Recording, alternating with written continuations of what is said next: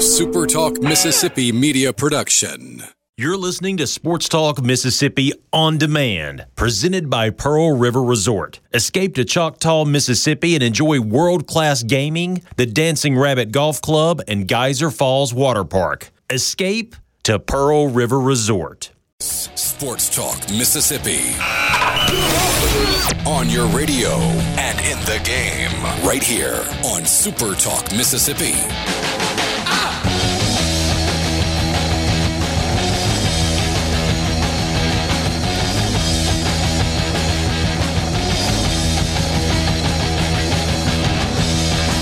Thursday afternoon with you at Sports Talk Mississippi, streaming at supertalk.fm. Richard Cross, Michael Borky, Brian Haydad, Brian Scott Rippey, thanks for being with us. This is a day that is supposed to almost feel like a national holiday. It is a celebration, usually, of the beginning of March Madness, the first full day of the NCAA tournament, with games that got started at 11 o'clock this morning and go until about midnight. We do the exact same thing tomorrow, and then we get into one of the most fun weekends in all of sports with the second-round games. But none of that is to be. That's what would have been if not for the times that we are living in right now. And so instead, March 19th is just another Thursday with no sports on the calendar for the foreseeable future. Richard Cross, I told you who we were already. Glad to have you along.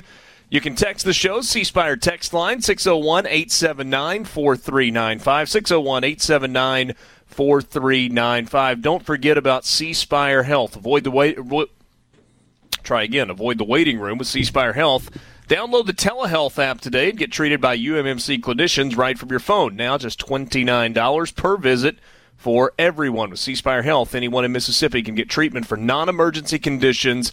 You can even have your prescription sent to your local pharmacy. Download C-Spire Health, the app, and try it today for just $29 per visit. Learn more at cspirehealth.com. I didn't mean to sound ominous right out of the gate, Borky, but I guess it kind of did when I phrased things the way that I did. Well, it's kind of that time, though. I mean, it's really setting in.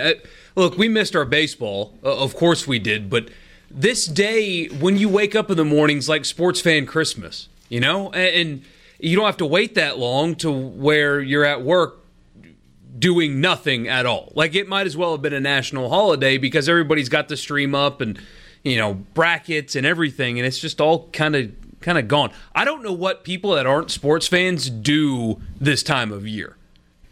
I can't figure it out. You could make that argument for any time of year, other than the complete middle of the summer when all you've got going is Major League Baseball and everybody's kind of getting ready for the start of the college football season. That's probably the closest that those of us who are big-time sports fans, hey, Dad, get to feeling like, the people who don't do sports, period. But it is kind of strange to think about. There are some people who go through life like this where they are not dependent on the sports calendar. No, you're right. I mean, there are people like my wife who, like you said, this is just another Thursday. It would totally be that for her outside of doing her company's multi-million-dollar bracket competition, but she wouldn't really even keep up with it. She would rely on me for that. So, yeah, I'm not one of those people, though, Richard. I'm a person who really needs the sports calendar to keep things going. Otherwise, I feel like everything's just starting to run together. Yeah. Wait, your wife's company has a multi-million-dollar bracket competition? So her company was that hyperbolic? No. Her company is a subsidiary of Berkshire Hathaway. So they have a thing where if you do it's something ridiculous, but like if you do a perfect bracket, you get $1 million a year for the rest of your life. And they only do that for employees of the company. Yeah. Wow.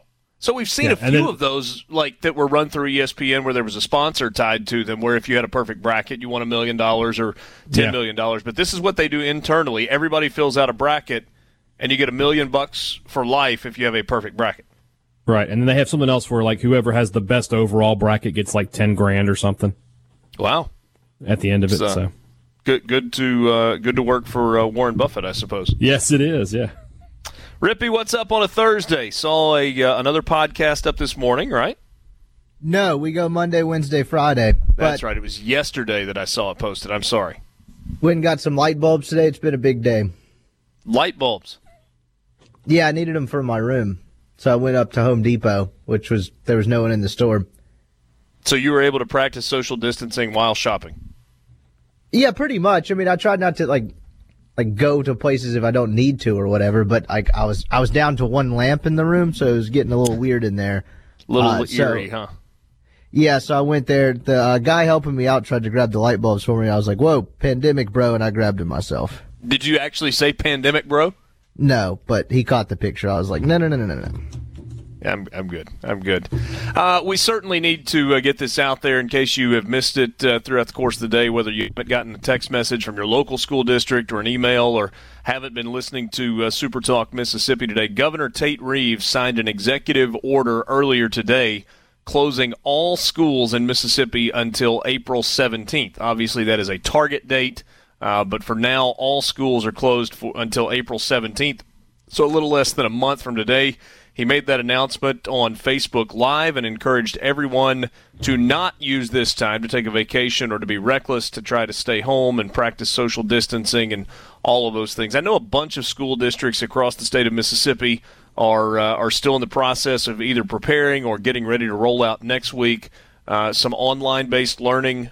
Teachers have been in touch with parents and with students through emails, and at least where we live, I know those plans are going into effect, and they start on Monday. Just kind of quick sampling. Hey, Dad, similar in Starkville. Do you guys have that coming up in the next few days or week or so?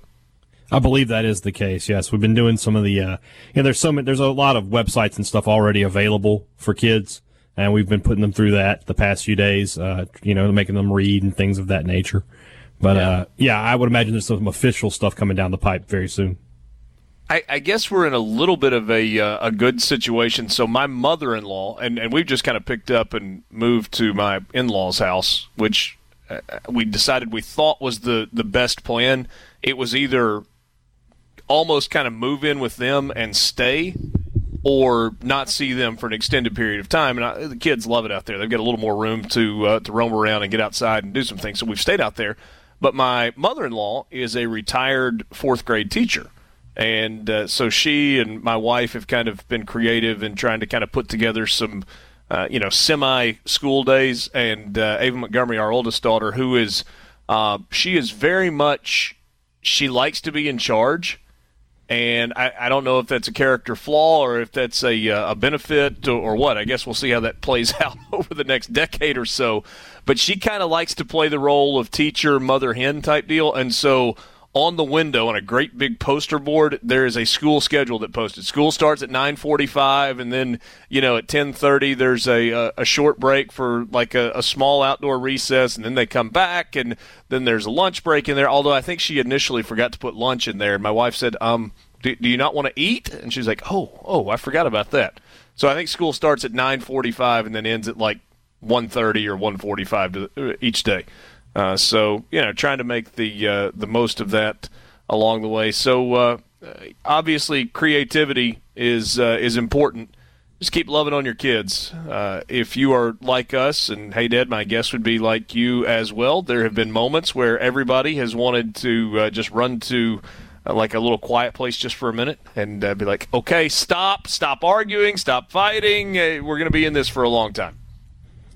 Yeah, luckily with me, though, my kids are a little older, so I don't have to supervise every waking moment of them. They have their own they're sort of develop their own lives a little bit. But yeah, it's definitely odd. And I was told, I believe my wife is going to start working from home on Monday. So all my quiet time has been taken away from me, Richard. I'm going to be a wreck. There you go. Borky, you put this news in here as well, and I think this is fascinating. The FDA is working to approve the use of chloroquine, which is typically used for malaria, to be prescribed to help treat coronavirus. A recent controlled test in Europe claims that it has a 100% success rate. Being in circulation for a few decades, allow us to use it en masse without worry. Based on side effects and whatnot. So that is potentially good news. Yeah, I was watching that press conference earlier with the head of the FDA. They mentioned two, believe it or not, two potential what would be treatments or cures, one of which is going through clinical trials and it's newly developed, so we won't know until the end of April whether or not that's viable. But this one is fascinating. So they did this clinical trial in France, and they did 40 tests, and it was 40 for 40 in treating and curing the coronavirus. And so now, because of the checks and balances we have placed in our country, the FDA is not just going to start mass distributing it if it doesn't actually treat coronavirus. So they're doing their own clinical test, but it should be done much sooner since we know we have the drug, we have access to it, and we know that it won't harm you if you take it. So potentially good news out there pending the results of this FDA clinical trial on this malaria drug.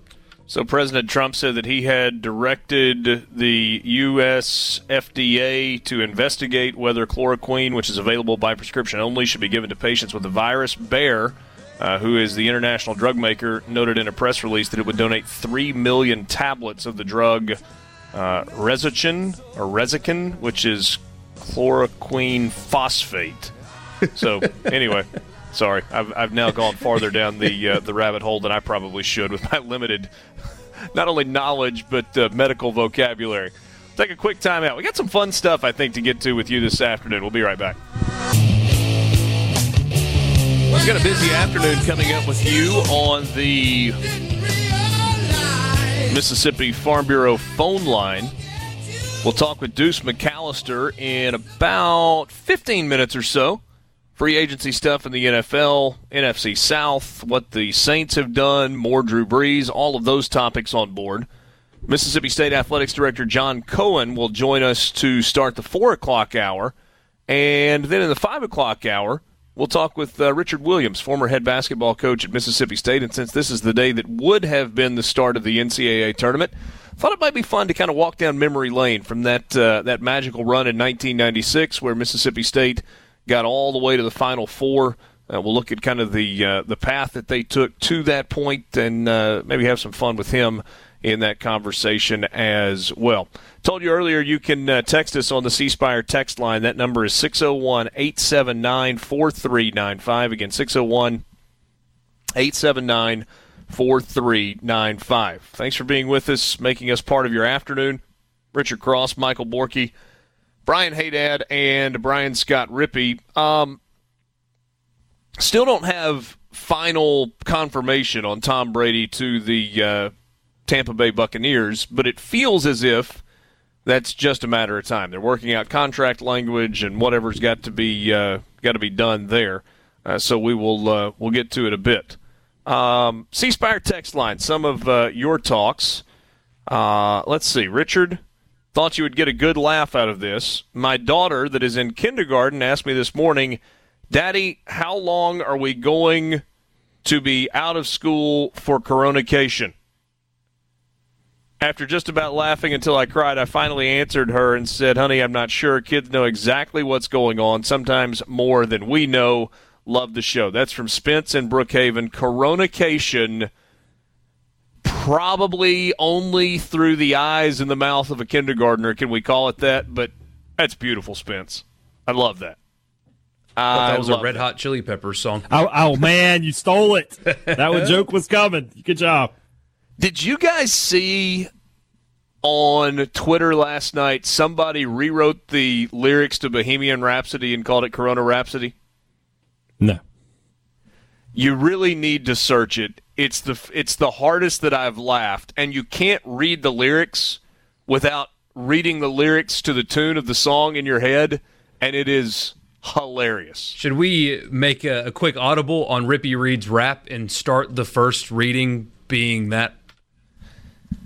Yeah, maybe so. I'll have to go back and find it on Twitter, and we can get to that coming up in just a little while. I figured out his first song, by the way. Is that segment in general FCC friendly? Not that stopped me before, but me reading rap seems dangerous. I'm going to edit the lyrics. I asked Will, the program director, a dividing line, and he gave me a particular word that's your dividing line. As you can say anything that's better than that, but that word or worse you can't say. So I've got my line, and I've already picked the first song, and it's going to be Black and Yellow by Wiz Khalifa. That'll be Rippy Reed's rap's first song.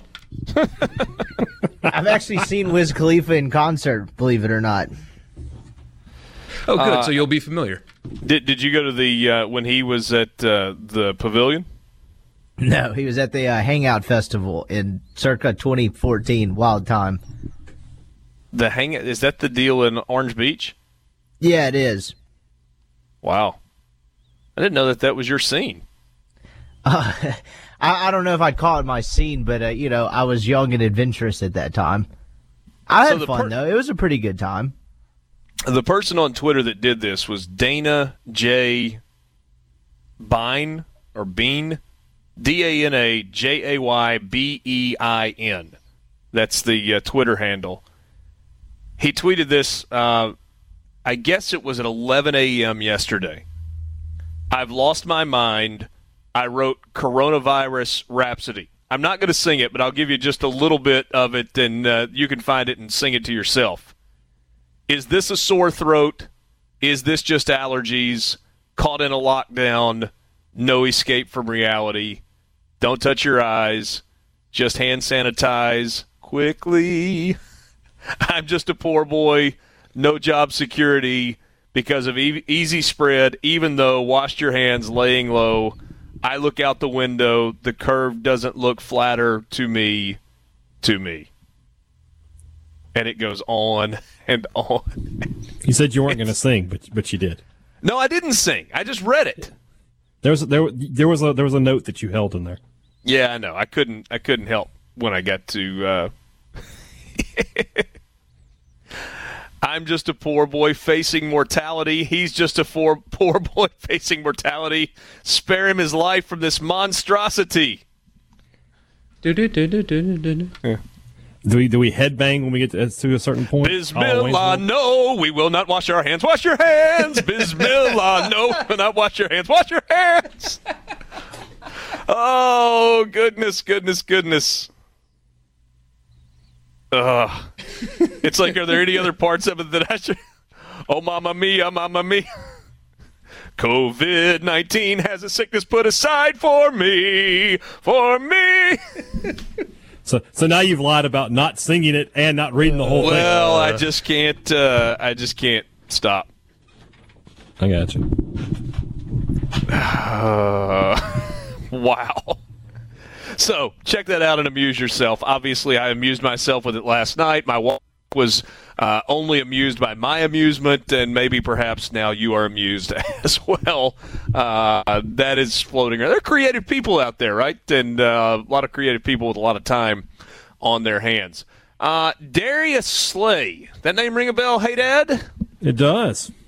He is getting big paid after a trade between the Lions and the Eagles. The Detroit Lions got a 3rd round and 5th round pick for Darius Slay. He then turned around and signed a 3-year, $50 million deal with the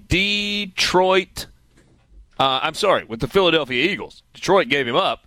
He is now the highest paid cornerback in the NFL. How about that? We could be, if things go well for Dak, could be on the verge of Mississippi State having the highest paid defensive lineman, cornerback, and quarterback in the NFL. Yeah, I don't know who's in charge of fundraising, but probably would, once we phone get calls past need to be made. The uncertain times, kind of talk to those guys. All of them playing under Dan Mullen. Mm-hmm. And so would you have believed this was in Darius Slay's future, watching him play at Mississippi State? I knew he was very, very, very, very good. But you got to remember, he also, his senior year, he's playing next to Jonathan Banks, who wins the Thorpe Award. So if you had told me, hey, fast forward, 8 years, and a Mississippi State cornerback is going to be the highest paid corner in the league, I would have thought, okay, so Jonathan Banks had a good pro career. I would not have thought that Slay was going to be that guy. But I knew he was very good, but he has been, as good as he was in college, he has been a much, much better pro. He has. And he is now a wealthy defensive back in the NFL. Todd Gurley has been waived, or cut, I guess I should say, by the Rams. By cutting him today, and today was their deadline, they saved $10.5 million. So $10.5 million that they did not have to pay to Todd Gurley, but they cut him, and he's now open. He's out on the open market and can just go get whatever he can get from whoever he can get it.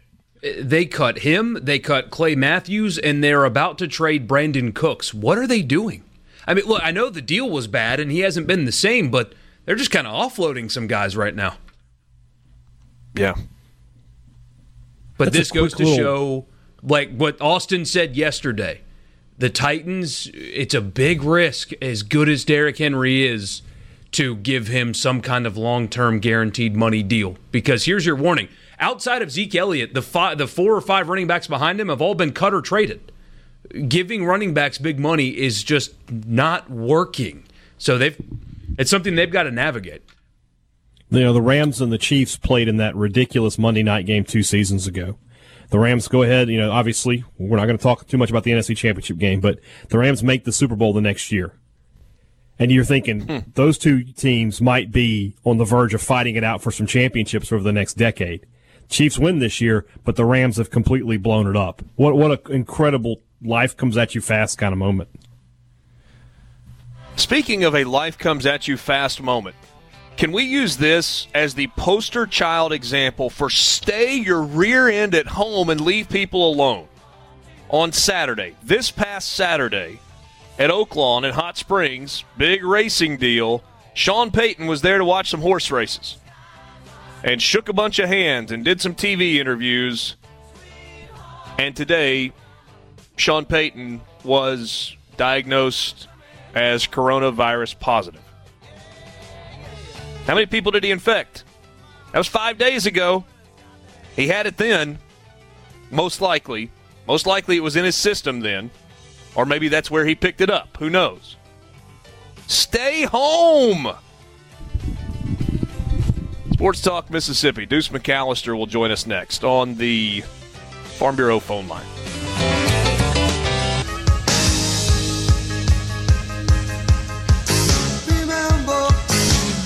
Back with you on Sports Talk Mississippi, streaming at supertalk.fm. Richard Cross, Michael Borky, Brian Haydad, and Brian Scott Rippey on this Thursday afternoon. Weekend just around the corner.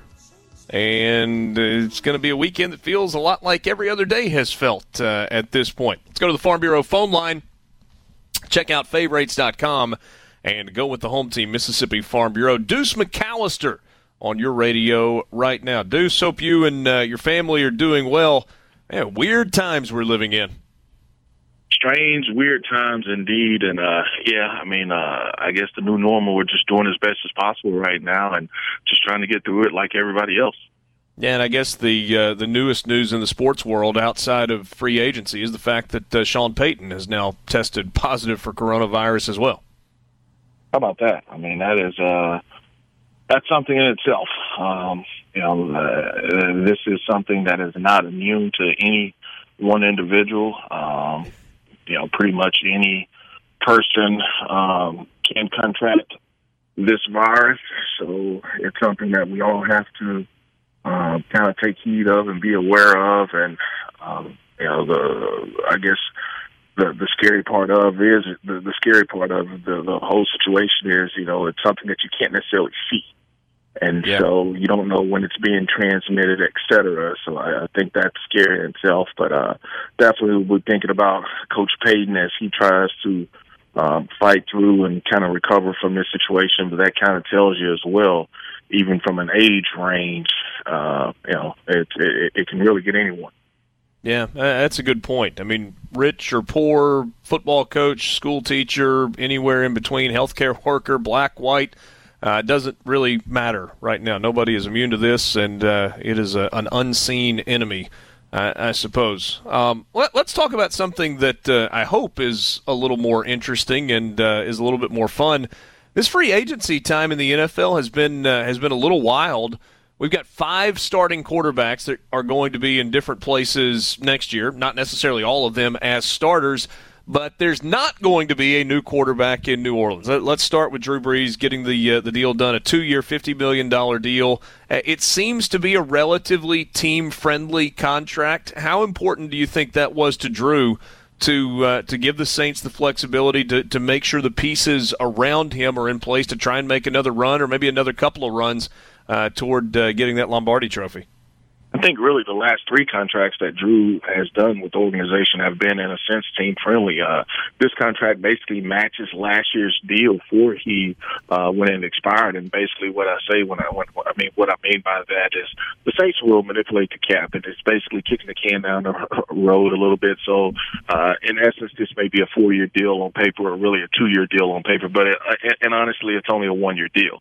And so the last couple of years, Drew has taken it year by year as far as his contract is concerned. And so he didn't ask for a raise. He didn't ask for an increase as far as the salary cap increasing, or, you want a percentage of that. I think for him, hey, look, let's do something that makes sense for myself. Let's do something that makes sense for the team. And, that's kind of where they were. And what was important was they had to get this deal done Wednesday, or the dead cap space that accumulated from the last deal would have hit the books, as well as any new deal that he did. So that is not going to be the case. They still do have dead cap space, but it will be prorated or kicked down the road with those avoidable years that they did add on the contract. Deuce, I've asked you about this before, and I don't remember specifically your answer, so I'd love to get your insight, because you've got a pretty good idea of how the business of the NFL works. But remember a couple of years ago we had the Saints, giving up a bunch of draft picks and just kind of moving pieces around, and we talked about the fact that at some point you have to pay up. You kind of have to pay the piper. You have to take your lumps and kind of get back into a position where you've got assets to trade and you're kind of building those assets and all those things. At least in theory, that's the case. So maybe sticking with the in theory idea, can you kick the can down the road forever? I mean, as long as you keep putting it off and putting it off, or does there come a point where you have to kind of take your lumps for a year or two just to get things back right? You have to take your lumps for a year or two to get them back right. But the thing that you hope, if that's what you're going to do, is that you have young, cheap talent, and that's probably not the correct term, but you have young talent that are on their first contract. Let's call it young guys that are first year, second year, third year players. Because now I'm not reliant on veterans and or kicking the can has been done. So I have a young quarterback. He is into his second year or second big contract. So his salary allows me to maybe eat up some cap space as far as dead years or money that's been kicked down the road a little bit. That's how teams are able to do it. And the other thing that the Saints have been able to watch and to be able to do is they've done it where they knew that the salary cap was increasing. There will be a huge jump next year in the salary cap once this new TV deal is done. And so when you talk about percentage of a contract and how much dead cap space there is, it really, in essence, won't really matter, because the salary cap will have increased by 10 or 15 million. And so that's what the Saints have kind of played with and been able to kind of say, okay, yes, the salary cap is going to rise by another 5 million, another 7 million, another 10 million. And that's how they've been able to stay successful, or at least, be able to compete while Drew is still the quarterback. All right, let's talk about Taysom Hill. So we knew it was a crowded quarterback room, and you knew that the Saints weren't going to be able to keep all three of those guys. Teddy Bridgewater goes to Carolina. You can't help but be happy for him, given the kind of the road that he has taken. He certainly was an important piece for the Saints.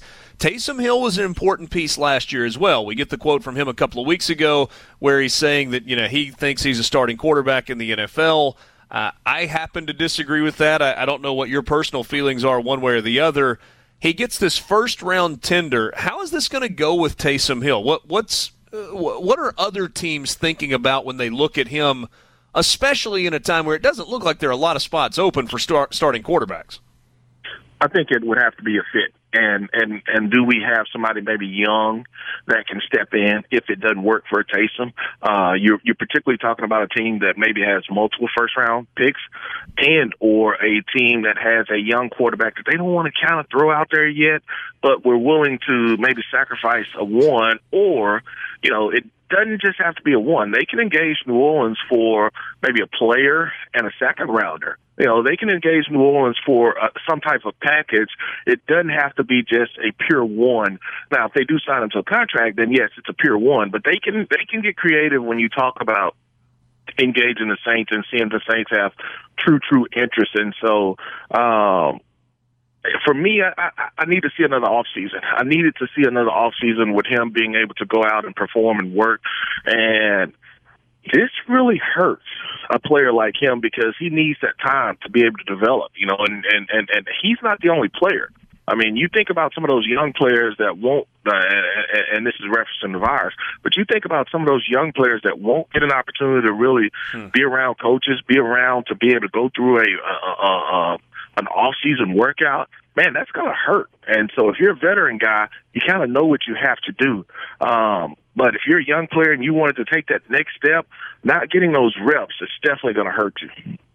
All right, so help me understand again. This is kind of business of the NFL. We'll wrap up here. The whole first-round tender, that puts the Saints in a win-win spot, right? I mean, if they lose Taysom Hill, they get a first-round pick in exchange, but they're also okay with signing him to the number that's kind of associated with that first-round tender. Is that accurate?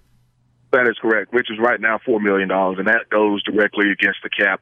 If they are able to work out a long-term deal, then obviously his cap number would be lowered. But another team could engage the Saints on possibly a trade, but it would have to include a player and a pick for the Saints. Any team can go and just sign a contract with Taysom. Saints don't like that contract. They don't want to match it. They get that team's first rounder. Another team could engage the Saints, say, look, we're interested in him, but we don't want to give up first rounder. How about you take player X and maybe a second rounder or a third rounder or a third this year and a third next year? That may be a way, if the Saints are interested, that they could get a facilitated trade as well. Fascinating time. I mean, you could literally spend months studying the business rules of the NFL and maybe still not understand all of it, but it's awfully fascinating the way the league does business. Yeah, it's definitely interesting and intriguing and a changing model, to say the least. I told you we were done. Last thing, just give me a quick thought on this new collective bargaining agreement that's going into place, adding a 17th game, but also reducing the number of preseason games. Personally, not a good deal for me personally, and that's because of the disability rules. But the guys that played and before me, pre-92, I'm extremely happy and proud for those guys. Now, some of them it did hurt from a disability standpoint, some of those individuals, but some of the HRA for $50,000 to have access to that, and then their increase in pensions. I'm happy for some of the young men the gentlemen that laid the groundwork for what the NFL is now. But for me personally, it wasn't a very good deal. That's another case, another story, something for us to talk about, though. Well, I look forward to talking to you soon because all anybody, kind of in our business is looking at is an extra game, and there's a whole lot more to that deal. Thanks so much for your time, Deuce. Always enjoy our visits. All right, no problem. Thanks, Richard. Deuce McAllister on the Farm Bureau phone line. We'll take a quick time out and be right back. AIM Sports Talk Mississippi.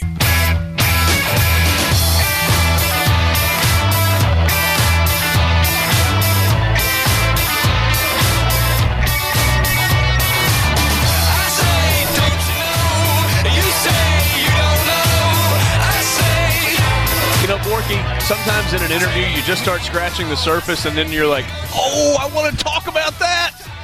And then the music starts and you got to go to a commercial break. We got to get Deuce back on soon. I thought he brought up a really good point that has flown under the radar with regard to the new collective bargaining agreement. Because at the surface level, all we've talked about is 17th game, salary caps going up, fewer preseason games, et cetera, et cetera. There was a ton in that CBA that affected people that had played in the NFL years ago in terms of their pension and their retirement and their medical disability and all of those things. You heard Deuce say he was glad for the guys that played pre-1992 and kind of laid the groundwork for the modern NFL because those pensions and the insurance and some of the disability stuff is going to go up pretty dramatically for them. In a way that they've not been taken care of in the past. But for kind of the interim guys, it's not necessarily as good. So the guys that played between 1992 and the early 2000s, I guess it was, there's a lot more in that that I think we can get into and kind of talk, and I think a lot of us can learn some stuff there. Absolutely. And that, I guess that's kind of our fault, but not really, because we see all the bright lights, right? Our eyes are distracted by the additional game and the new playoff team. And, I mean, I had an opportunity to read it all. Like, I clicked on a link that had the entire thing there. And to be honest with you, I got like half a page through it and thought, I am completely wasting my time. Because the legal jargon that you have to read through to get to all that stuff, I got bored with it and had to continue on preparing for the show. So I should have continued further because I'd be able to. Oh, it's a grind. It's awful. I mean, I have a better appreciation for lawyers because of how much of everybody else's time they waste with how they write. It's amazing. Yeah, there's. It's like, could we put this in layman's terms? It's like you've got to write in legalese to be able to defend it in court or something. What they should do, NCAA documents, contracts, collective bargaining agreements, whatever, they should format them all like the Daily Mail does. Like, there's an article there, but they'll give you the 6 or 7 bullet points that you need. You don't even have to scroll further. Just, this means this, and this. Thank you, Daily Mail. Don't even have to read the quotes. I'm good. Yeah.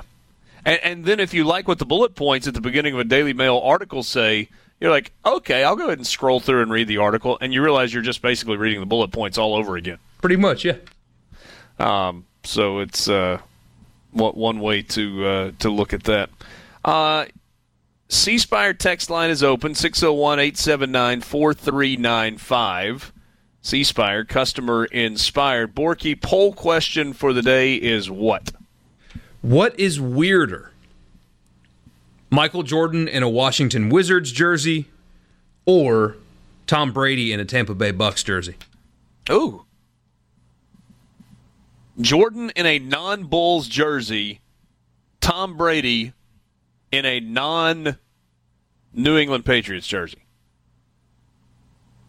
I heard somebody suggest yesterday, it may have been on the PFT podcast. I don't remember exactly. Maybe it was somewhere else that I was listening throughout the course of the day, that everybody's getting new uniforms, or you got a bunch of new uniform designs that are coming out this year.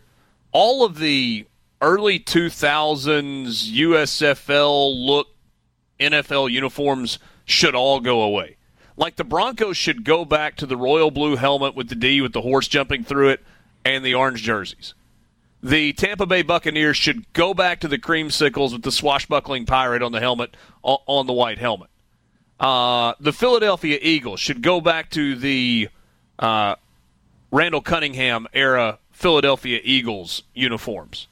What are the others that fall into that category? The Rams have already sort of already done that, haven't they? They're shifting back to it. Yeah. Their new logo is garbage, though. What, the Jets with the green helmet? Would that be one? The Atlanta Falcons with the black helmet and the black uni. Yeah, they need to go back. They could go back even further than that. Go back to the red helmet and the red uni. Ooh. Yeah, those are great Falcons uniforms. Yeah, like the Jets. I mean, you're talking about going back to the green helmet with the eagle wings on the side of the helmet. Yeah, they went back to the green helmet this year, just not the wings. Do you like the Giants? The Giants are kind of in throwback mode with NY on the side of it. There are some people that prefer the 80s, 90s look where it was like the all caps Giants with the underline. I actually like the NY better than the. I could go either way on that, to be honest with you. We get the right answer on the text line, the Miami Dolphins. Yeah, the Dolphins need to go back to their old school. Though they kind of have in some ways, haven't they? They wear those ones with the triple stripe on the sleeve pretty often now. They need to do the full thing, get the helmet back. To me, the worst, you may think I'm crazy, the worst looking jersey in the NFL, and it's only used occasionally, is when the Cowboys do the white sleeve cap uniforms. It's so bad. Cowboys have one of the best, most classic, and I love it when the Cowboys wear the Navy jersey with the silver pants. That looks fantastic. But the Navy with the white caps on, that's gross. John Cohen, AD at Mississippi State, joins us after a quick timeout on the Farm Bureau phone line as we begin hour number 2.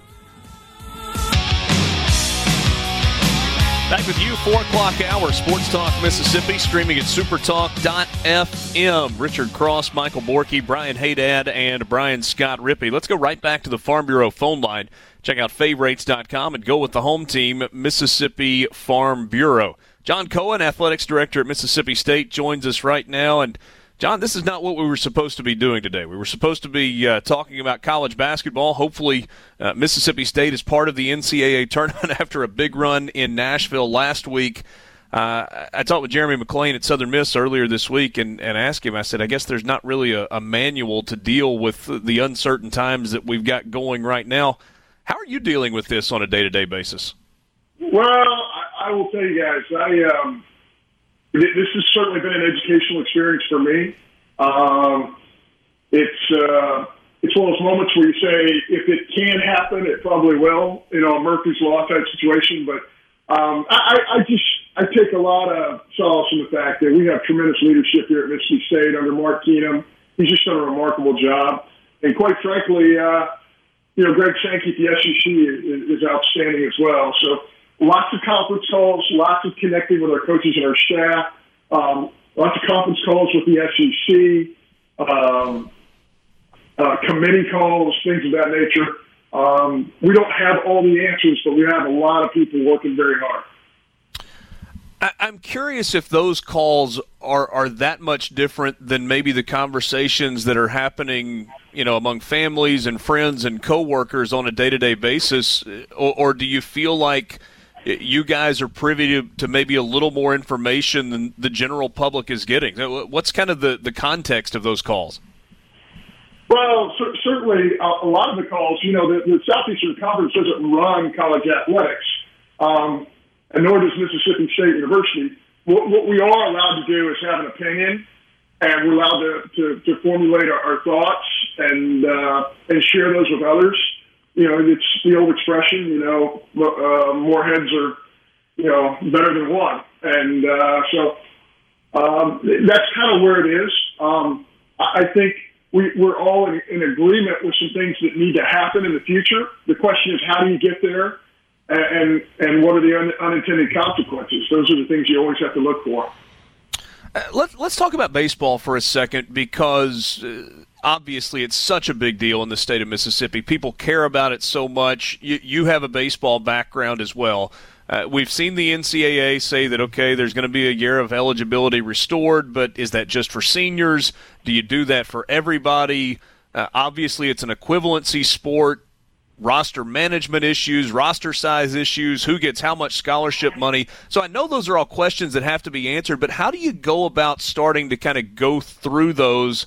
And maybe at this point of the process, what's your inclination? How do we need to address baseball in specific? Well, congratulations. You just became a member of the Division I Baseball Committee. I hit all the right buzzwords? Again, lots of questions, not as many answers as we want at this point in time. This is really complicated, and it's complicated because college baseball is complicated. Not to undermine softball or track or tennis or any of the other spring sports, and we want all of them, all those sports to get their fair shake, and we want them to get a year of eligibility back, all those kids. The baseball thing is complicated for two reasons. It's complicated because of the draft. And, of course, now all of a sudden we're reading articles. You don't know if there's any validity to the articles or not about, is there going to be a Major League draft? So that's a complicating factor. The other thing about baseball, of course, is, you have the 27 kids sharing. It's the only sport that has limits on rosters in terms of the overall roster and the roster that's allowed to have scholarship aid. So those are the two things that make it a little bit more difficult to deal with. But I would love to see all those kids get an additional year. I would love to see nobody penalized, from their scholarship, be it the incoming freshmen who signed in the fall or the kids who are currently on rosters around the country. That's what I would like to see. But again, there's an expense there, and I understand that. There's a lot of baseball schools around the country who don't even have 11.7 scholarships. So, again, it's complicated. We have really smart people working on it. We're not going to have – nothing's going to be perfect. Somebody's going to be really disappointed with the decisions that are made, but that seems to always be the case. And I think the people who are making these decisions are going to do the very best they can. In terms of managing your baseball roster, so we were talking about scholarships and having to divide those up. By this point in the process, would the recruits that have committed to you and you've committed to them, would they have a pretty good idea of how much scholarship money they're going to get, or would that be after the draft happens and you're certain as to who's going to leave and who's going to come back? Well, of course, normally, when you sign in the fall, there's a financial aid agreement that is made with the National Letter of Intent. So you know exactly how much scholarship aid you're going to get because it's written down. Okay. But moving forward, it's pretty easy to say that if you give everybody another year of eligibility on a baseball team or any team, and then you add the signing class that's coming in, those two numbers are not going to equal 11.7 in most cases. So again, a little tricky. Can it be worked out? Yes. Will it be perfect? Absolutely no. Wow. Yeah, and it really is crazy. I mean, you alluded to it a second ago. The more you talk about it, the more questions pop up. John Cohen visiting with us, athletics director at Mississippi State. Greg Sankey said in his teleconference yesterday that the league was planning as if the 2020-2021 academic year was going to happen. What are the contingency plans that you're putting in place right now if this coronavirus outbreak and the kind of the quarantines and everybody being delayed, what if it goes longer? So what are you doing in terms of contingency to be ready regardless of the outcome? Well, that's a great question. Of course, at the university level, we're, like most schools, we're fully invested in distance learning at this point in time to make sure our kids get through their classes and they can get the best educational opportunities possible. So I think that's a big part of it. If you don't have intercollegiate athletics next fall, it's so hard to even guess. And you asked a great question. I think we're all asking ourselves that question. And I think we're all at the point now where we're trying to look at this from a glass half full perspective, that we are going to have intercollegiate athletics next fall. If you don't, I think it causes a variety of issues. And I think it's really hard to just even guess what that leads to. John, you and I have had discussions before about, financial policies, and you've said to me, look, we have to be creative. We have to do things a little bit differently than maybe they're done at Georgia or at Florida or at, where Texas A&M, wherever. So when you're planning financially and you don't know exactly what the payout is going to look like from the television deal this year because of maybe some lost revenue there, and you're not entirely sure about ticket sales because of the uncertainty, how do you even begin to budget for that? It's very difficult. I will say this, though. If you look at Larry Templeton and Greg Burner, Scott Strickland, one of the things that kind of, I believe that the athletic directors over a long period of time at NC State have done is that they've all prepared for a rainy day financially, and certainly I think that rainy day is upon us. Now, the question is how long is it going to continue to rain? But I feel very fortunate. We certainly don't have the best financial situation in the country or in our league, but I feel like we're on solid financial ground because, again, we had some visionary leaders in this program who have allowed us to put some things away for a rainy day. Last thing for you, the impact on football. I mean, it's kind of unique, not just with Mississippi State, but with Mississippi State and Ole Miss both, in that both programs have brand new football coaches, and this spring was going to be so vitally important for getting a new system in. Have you had a conversation with Mike Leach about what that looks like if you have to fast track it, or what he would encourage you to lobby for in terms of extra practices in the summer, or kind of how to make up for lost time in the spring? Well, I think this is one of the the great examples of having a coach who has tremendous experience. Now Mike Leach has never dealt with something like this, but there's not many other things that he hasn't dealt with. And one thing Mike Leach is not going to do is he's not going to panic. He has tremendous leadership skills. He's got great vision. He does understand that we have not been able to really install anything because we haven't started spring practice yet. Yeah. But he also knows exactly how long it's going to take him to install what he wants offensively and defensively.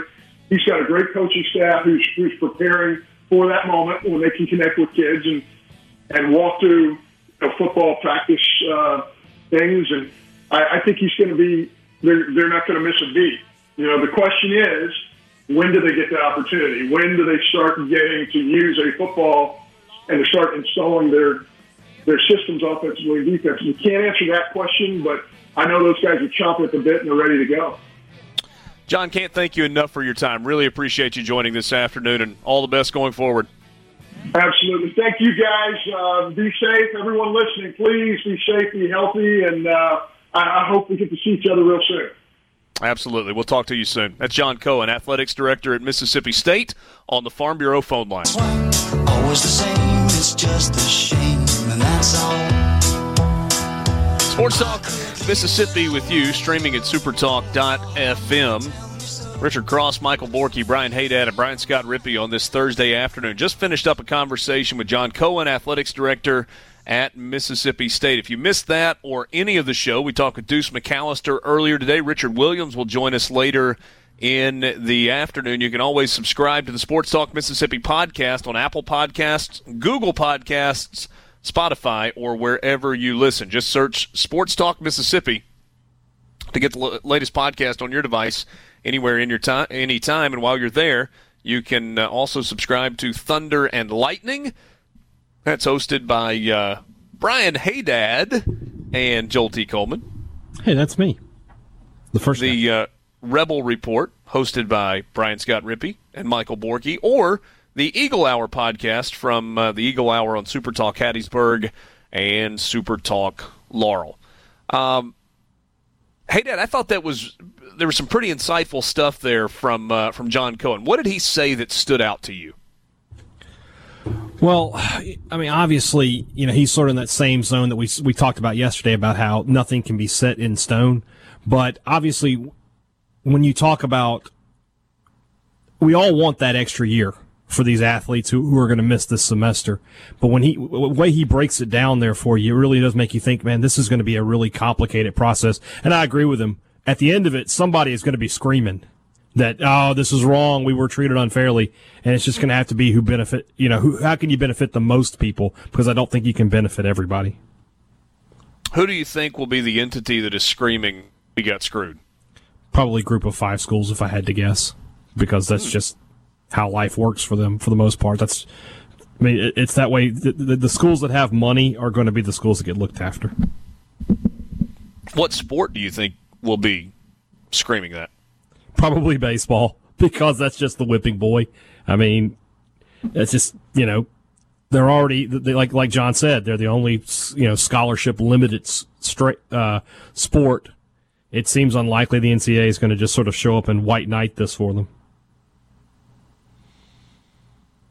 Rippey, we alluded to this earlier in the week, and it's been kind of whispered about, and I think I even said, I don't know if it was Friday of last week, that the fact that important people are talking behind the scenes, even if they're not talking publicly about it, they're talking behind the scenes about maybe the time has come. Maybe we don't need the NCAA.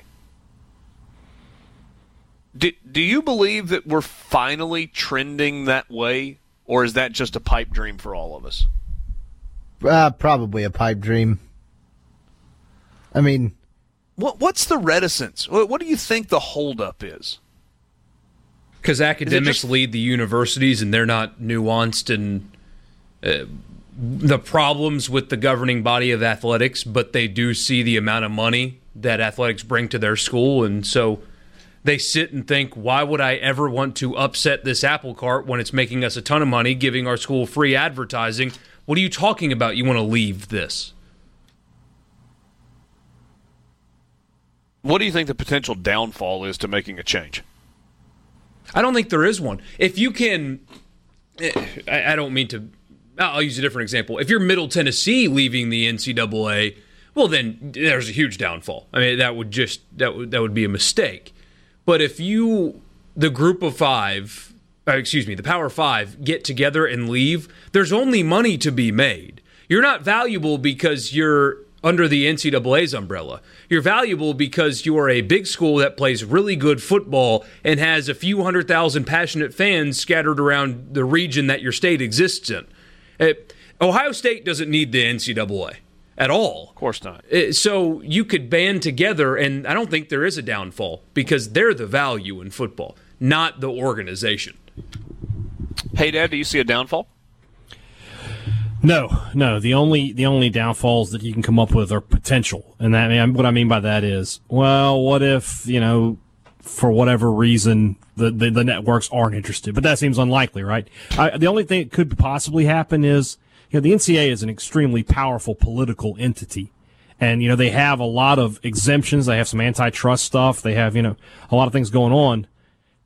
Could political pressure be brought to bear where it turns out, okay, now if you're going to do this, we are going to classify your student athletes as employees, and they can unionize, and you do have to, where does that go? Because I don't think the NCAA would be above playing dirty to keep things together. No, of course they wouldn't. Here's what's fascinating to me about the money piece of it, and the television contracts. There's only one television contract that would be affected by this, and it's the contract for the NCAA basketball tournament. And as we have seen, the NCAA will do whatever it takes to protect its cash cow. But when you think about the other television contracts that exist, right, it's conferences that have deals with TV. Like the SEC is about to be exclusively with ESPN, ABC. Fox is a combination of ESPN and Fox. I'm sorry, the Big Ten is a combination between ESPN and Fox, so Fox, FS1, etc. And they've got, of course, the Big Ten Network, which also is a partnership of sorts with Fox. Big 12 is the same way. They are ESPN and Fox.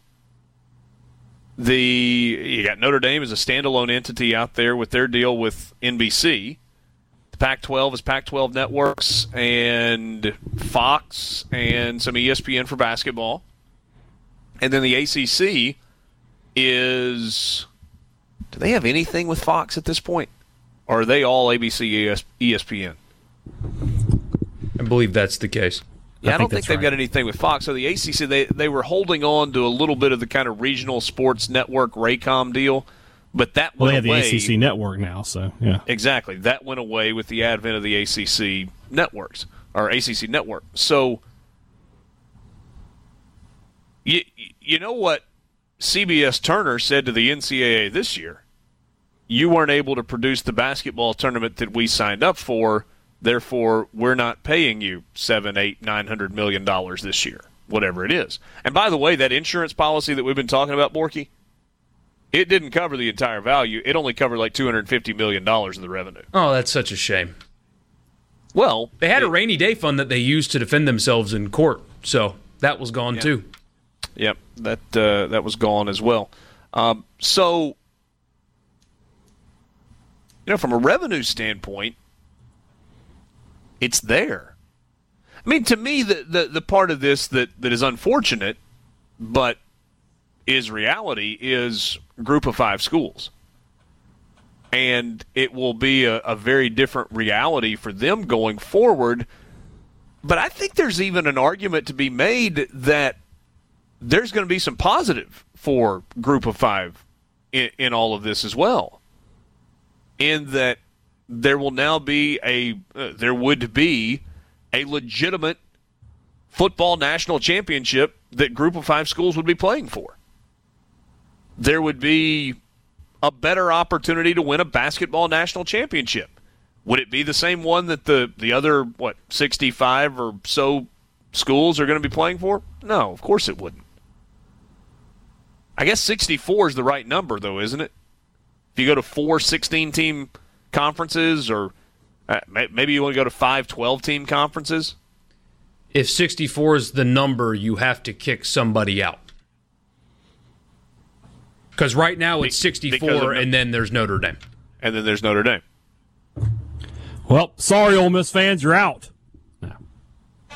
Thanks, hey, Dad. Real candidate would be who? I mean, the easy answer is probably Rutgers. Vanderbilt, maybe. Wake Forest. Hold on a second. Vanderbilt's won 2 baseball national championships in the last however many years. We want to try to get things on an even playing field here, Richard. Come on. No, fair enough. Oh, I didn't think. But I mean, Vanderbilt. That. I mean, you're talking about a school that's got a $80-90 million athletics budget. It's not like Vanderbilt is a has-been in terms of money. Now they may have be a little bit of a has-been in terms of commitment and facilities. No, you're right. Let's think through that a little bit. And pull those conference websites up and look at those teams.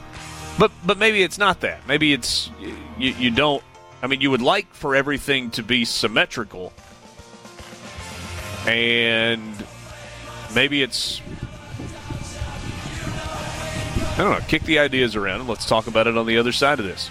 Walter in Houston says, kick out Arkansas. Fair. Okay. You say so. Sports Talk Mississippi. C-Spire text line 601-879-4395. Don't forget the telehealth app at cspirehealth.com. You can find out more, download it for free, and have $29 telehealth visits on your phone. We'll be right back.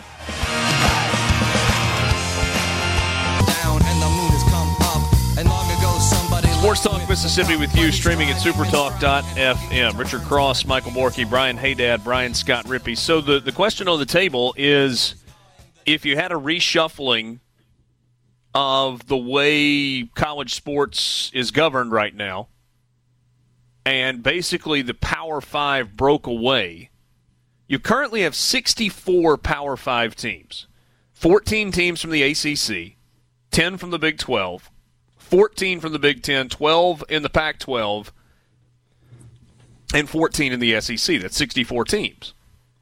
But then you've got Notre Dame sitting out there. I don't know. Maybe you just tell Notre Dame, look, you've made decisions over the course of time that you needed to be by yourself, so we're going to allow you to continue to be by yourself. We'll just take these 64 teams that have been willing to play ball, and we'll play ball with them. Obviously, we all know that's not going to happen. Notre Dame will be included. There's just enough stature there. There's enough clout and political power and money and whatnot. Notre Dame will be included. So there are 2 ways you can do this, right? It feels like if you're going to make this sort of a step, you really need to have an even number, right? You don't need to go to 17 teams in 4 conferences because you'll forever have unbalanced schedules. And so you need to be at an even number. And you could actually make the argument that 18 is a better number for 4 conferences than 16, because then you could divide it into, 3 divisions, 6, 6, and 6, within the course of, or within the confines of the overall 4 leagues. So first question, would it be easier to cut one team that currently is in a Power 5 conference so that you could operate at 64, or would it be easier to add Notre Dame and 7 others to get you to 72 teams? Do a round table here. Which scenario do you like better, Borky? I would like the cutting one better, but I think the adding teams would be easier.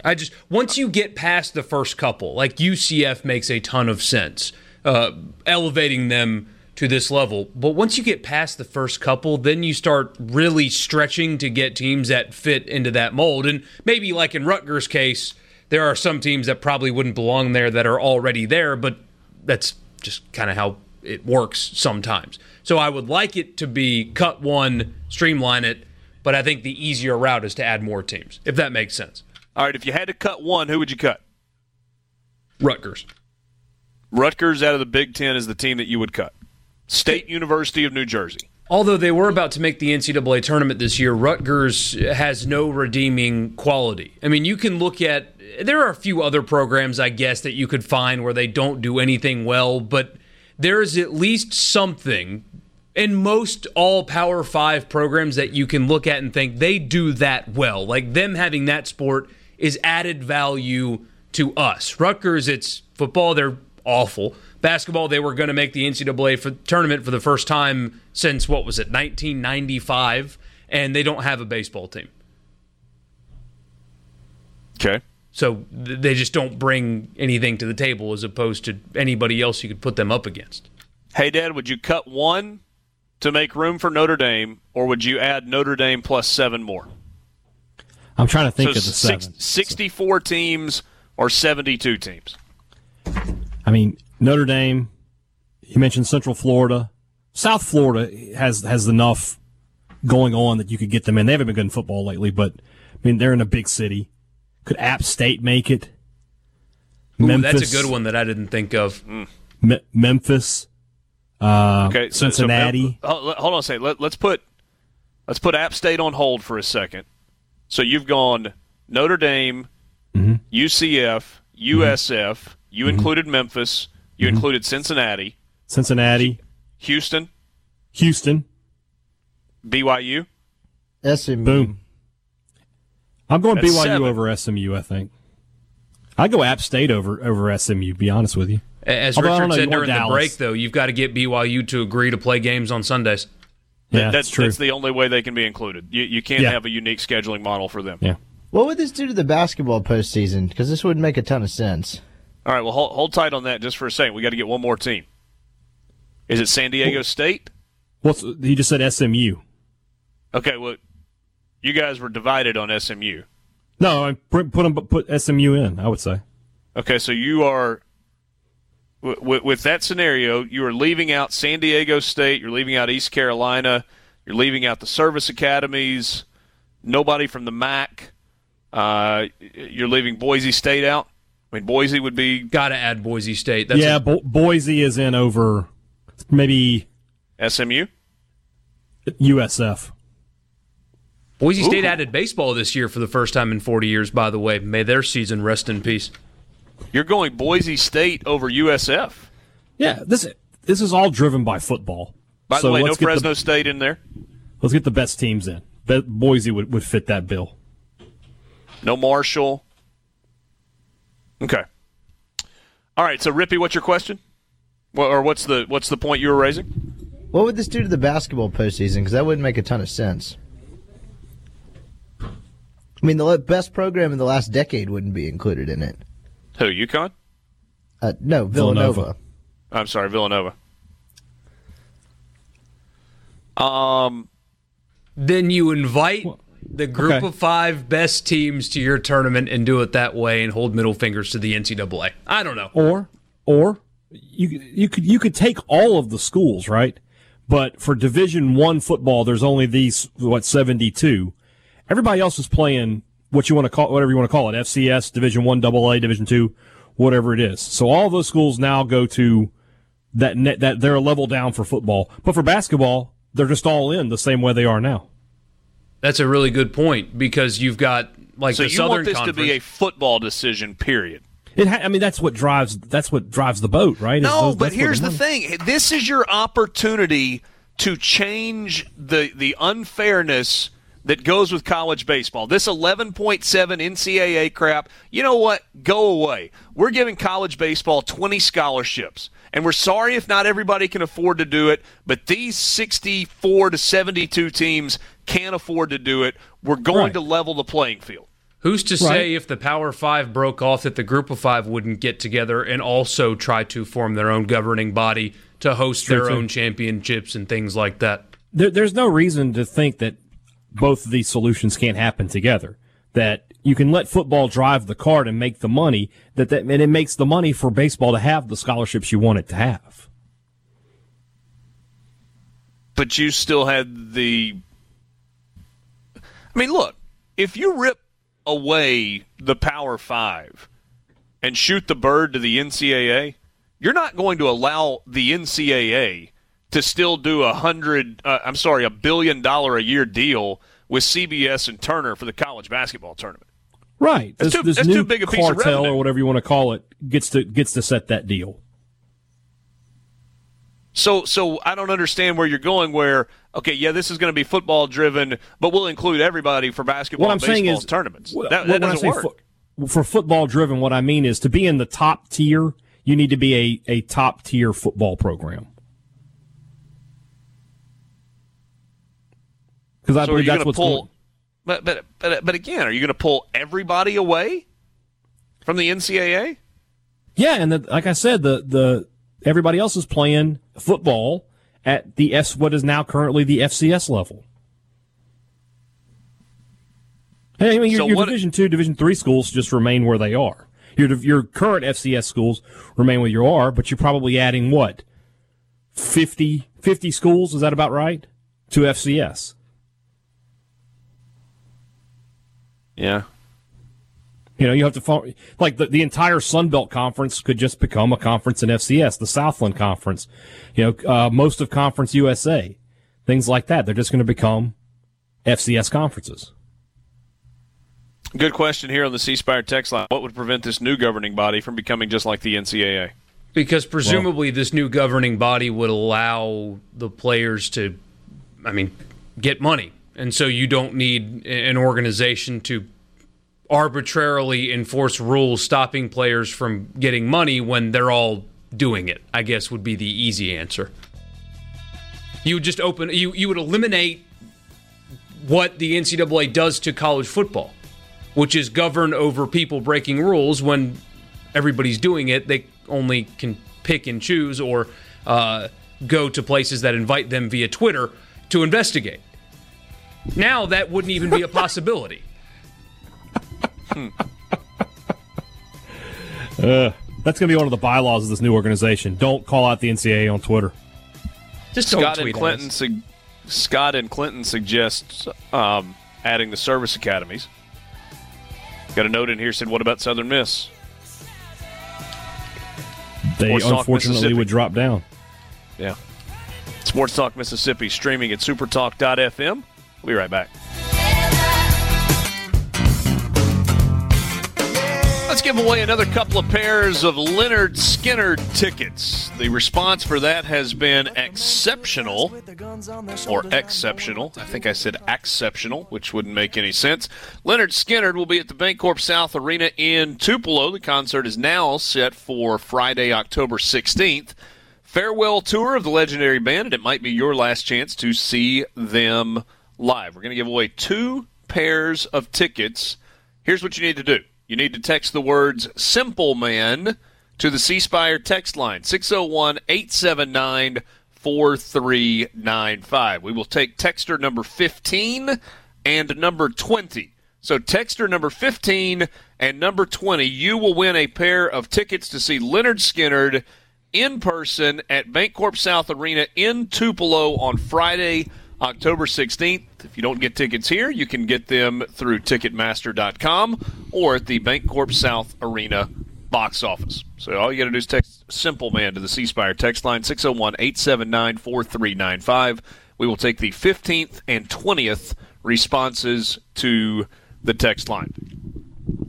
I gave the number. If you want to be part of the show, you can do so on the C Spire text line. Might want to give it just a minute, though, until we get through the Simple Man tweets so that we can grab your text as well. There was more that came out last night as Haydad's good friend Pat Forty got an advance look at the HBO Digest. I love it when you laugh like that. Just a little. What? Why? Me and Rippy had drinks with him at media days, but other than that, Did you know? Yeah, he was at, what is that dive bar? I forget what it's called. Gabriel's? Yep. Yeah, he was there with us. Place where they do karaoke? Yeah, we were there. We were there night one. Yeah, you guys did that, huh? We didn't do karaoke, but this was the first night. We just were in there having some. You weren't there on karaoke night. No. Rippy, did you go on karaoke night? Yeah, I did. Did you sing? I don't think so.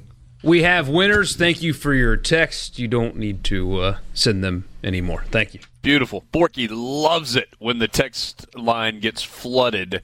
Borky will send you a message in which he will encourage you to send him your contact information, mailing address, phone number, email address, whatnot, so that we can get the tickets to you when the time comes. So thanks for participating, and thanks to the good folks at Bancorp South Arena who are hosting Lynyrd Skynyrd on Friday, October 16th. What was I even asking that got us to talking Pat about Forty. Gabriel's? Oh, yeah. Pat Forty got an advanced look at the HBO documentary on college basketball, and he wrote about it. And Borky, I don't think this is going to be good for LSU or for Arizona. No, it's not. Everything's there, basically. We get to hear the strong, offer, the whole audio, but there's even more to it than that. Basically, what we told you about the other day is going to be confirmed true. Some of this audio they didn't use in court, which is a little surprising, but you are going to hear straight from them what they offered, who they offered it to, the conversations. It's all going to be there. And when does this air? I don't remember. I'll look it up and let you know before we hit the hard break it's here. It's soon, right? Oh, it's March 31st. Oh, wow. Gosh. And then there's no sports at all, so that will be something that everybody watches. I'm not sure that I've got access to HBO, but I will be buying an HBO Go subscription, even if it's temporarily. Well, they probably got a week-long free trial. Just make a new email or something, and you can get 7 days for free. All right, Borky, how do you normally do this? That's it's called The Scheme, and it chronicles Christian Dawkins' wild ride from aspiring agent to central figure in the federal investigation of corruption in college basketball. I love Pat Forty. He writes, I watched an advanced copy of the movie this week. The audio, some of which was not entered into federal court, has never been heard before, will provide pertinent first-hand information for NCAA investigators working to finalize cases involving LSU and Arizona. Much of that information comes from the mouths of the coaches themselves. That is a significant development. So the NCAA may not get what it wants from the feds, but it's getting what it needs from HBO. As one does. Okay, question on the table. Obviously, we are in strange times right now. Today should be the opening day of the NCAA men's basketball tournament, which would have included the LSU Tigers, coached by Will Wade. Would Arizona have been in the field? That's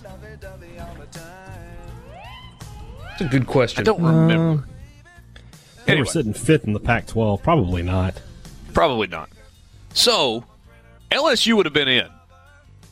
So the question on the table is, will Wade be the head coach of LSU when they open their season in November? And what's crazy is if he is not, he will have had back-to-back teams that he coached in the regular season that either made or would have made the NCAA tournament and would have never coached an NCAA tournament game at LSU. That is crazy. Sports Talk Mississippi. We will be right back.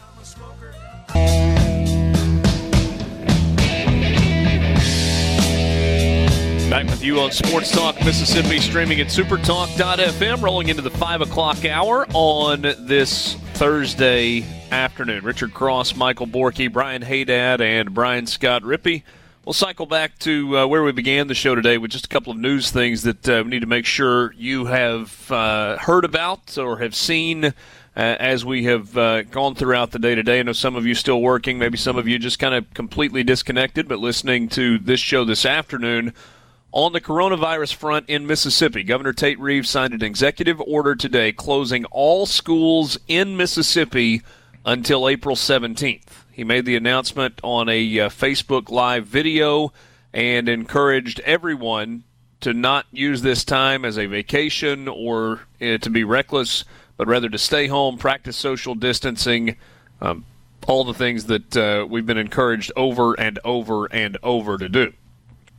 That is on the front in Mississippi, the coronavirus front in Mississippi.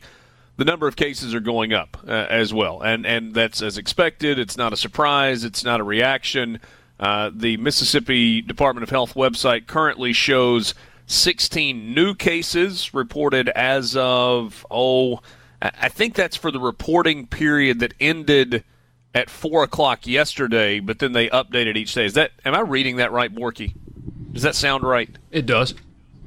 Okay, so reporting ends at 4 o'clock, and then the following morning they update. So these were today. This was today's update. So 16 new cases yesterday in Mississippi, bringing the total to 50. I think, just based on some kind of anecdotal evidence, you're going to see a pretty good spike tomorrow in the number of new cases that are reported in Mississippi and also the total number of cases. Lafayette County, where I live, had its first case reported. I've heard, again, anecdotally, some other places, some other counties where you've got additional cases that are popping up. That's just going to be par for the course for a little while. We're going to get that. We're going to get the number of cases continuing to increase. And nobody's immune from this, right? Right. I mean, there are things that we can do to help our chances, but if you're not taking the proper precautions, you're not immune. We find that out today with Sean Payton, head coach of the New Orleans Saints, who is coronavirus positive. He's on the downside of it and apparently did not have any serious reaction or serious side effects or symptoms or however we're going to describe it. But he's got it. So you've got NBA guys that have gotten it, NFL guys. It's hit Hollywood. It has hit the wealthy. It has hit the poor. It has hit pretty much every age bracket. Kids, 20s, 30s, 40s, 50s, 60s, 70s, 80s. Obviously, when you get into the older age categories, you're talking about the folks that are more vulnerable, and obviously people, as you've heard over and over and over, who have pre-existing medical conditions, heart conditions, lung conditions, who are immunocompromised at any level. You're more susceptible. You're more at risk. And that's why we're going to continue to see these numbers go up until, Borky, people do what they're being asked to do. That's the only way that we're going to slow the spread. Yeah, and that's what happened in South Korea. South Korea did not have a countrywide shutdown where you couldn't go anywhere. They abided by the, don't go into public places, don't pack your bars, stay at home, hunker down, only travel when absolutely necessary. They did not have a countrywide shutdown, and they're on the back end of this thing for sure. So all we have to do is just listen to the smart people, do what they tell us to do, and the faster we do that, the faster life gets back to normal. Yes, that certainly is the hope. There are, look, I mean, I'm not about to engage in fear-mongering, but there are as many stories that you can find out there as you want to that paint a rosy picture or paint a dreadful picture, and you hope that the truth is somewhere in between. Rosy does not seem like a likely outcome. You just hope that that some of the worst case scenarios don't come to pass. The Senate has taken up a $1 trillion aid proposal, but that was a White House / Republicans in the Senate bill that has been put together with no Democrat input. Bottom line, there's going to be a big aid bill. And I think the frustrating thing here is, Congress tells you all the time, well, it's got to go through this committee and that committee and this and that. And shut up. When you want to get something done fast, you get something done fast. And so when Congress decides it is important enough to put an aid package out or put some sort of a relief or bailout, however you want to describe it, in play, then they'll get that done. But until they decide it's important enough for them to do that, we're going to sit and we're going to read stories about, well, the Republicans proposed this and the Democrats proposed this. The White House wants this. Yeah, well, whatever. You guys just keep sitting up there in your ivory tower bickering and keep allowing small businesses to suffer, big businesses to suffer. I'm trying not to be jaded about this thing. No, you're not. But you're saying exactly what needs to be said, man. I read a story this morning. Broken. Yes. I read a story this morning that said tens of thousands of people in New Orleans are expected to be let go from their jobs because they work in tourist-based, whether it be restaurants or bars or whatever, and maybe they'll get the opportunity to come back. But until this passes, they said tens of thousands of people will lose their jobs in New Orleans. And we have tourism-based infrastructure, I guess, or a tourism-based economy in a lot of places here in this state. So you can probably expect something similar eventually here. I was listening to an interview earlier with a representative from the hotel industry. I mean, think about how many hotel workers are about. I mean, they're shutting down. Las Vegas is completely shut down. You've got empty hotels in big cities all over the country. You've got empty hotels in smaller countries. And the point that I thought was worth underscoring, because it would be real easy to take hotels, Hilton, Marriott, Ritz-Carlton, the Four Seasons, Microtel Inn, whatever you want to take. They're like, oh, those big corporations, we're not bailing them out. Until you realize that the overwhelming majority of those properties are owned by individuals or small groups. And while they're not small business in the way that we look at, a mom-and-pop shop on the square or on Main Street or a locally owned restaurant or convenience store, they still fall in the small business category. And those folks are hurting. And they don't have money coming in. How do they pay their employees? And so you've got unemployment there. And if you don't have jobs and you're an hourly worker, how do you pay your rent or how do you pay your mortgage? And the far-reaching impacts of this are, it's impossible to wrap your mind around. Because every time you get to a point where you go, well, okay, yeah, you got to help small business, but what about airlines? Well, we can't bail out airlines because, all they're worried about is making money for their shareholders. Oh, okay, I don't disagree with that. You know how many people work in the airline industry in the United States? 11 million. Now, are all 11 million of those folks going to be laid off? Of course not. What if half of them are laid off? What if you have to lay off 5.5 million people in the airline industry? Well, they'll come back. Well, of course they're going to come back. But if you don't have a paycheck and you don't have 6 months or a year's worth of an emergency fund to cover all your bills, what the heck are you going to do? Are we just going to suspend mortgage payments? Are we going to suspend rent? Well, what about a landlord who is renting a property to you, but the property's not paid for? They've got a note on it. Oh, and they've got their own home that they've got to pay for. Yeah. Borky, at this point, you almost wish there was a button, like a big pause button, where you just press pause and allow this, like, on everything but coronavirus, and let COVID-19 do its thing and play out, and then press start and start the entire economy back. Just everybody stop. No bills get paid. Stop trading on stock market. Let's just get through this, and then we'll press start again. It doesn't work that way, though. No, not at all. It's not possible.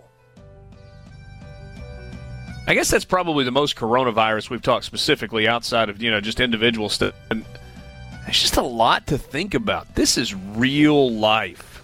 And the more it goes on, the heavier the impact is going to be. So you just hope that whatever was discovered in France in this malaria pill, maybe it works. That's the best case scenario, and just hopefully it works. I guess what we're saying is we're not going anywhere, and we're here for you, and we're with you. But I think we all are empathizing right now. Because your situation and my situation and Hey Dad's situation and Rippy's situation and Sally's situation and Annie's situation may all be a little bit different. But we've all got a situation we're having to deal with one way or the other. college football fix, but today let's call it the college basketball fix. It's still brought to you by Ford and your local Mississippi Ford dealers. Log on to buyfordnow.com and find out why the best-selling trucks are built Ford tough. Let's bring in Richard Williams, former head basketball coach at Mississippi State, color analyst for the Mississippi State Basketball Radio Network, and frequent guest here. He joins us on the Farm Bureau phone line. Check out favorites.com and go with the home team. Coach, if you are a basketball junkie, it certainly is a sad day today because this and tomorrow are two of the greatest days on the entire sports calendar, the first 2 days of the NCAA tournament, and we're never going to know whether or not Mississippi State was going to be one of the 68 teams included in the field. No, we won't, because, like other teams, Mississippi State was not able to play in the SEC tournament to see if they would have qualified.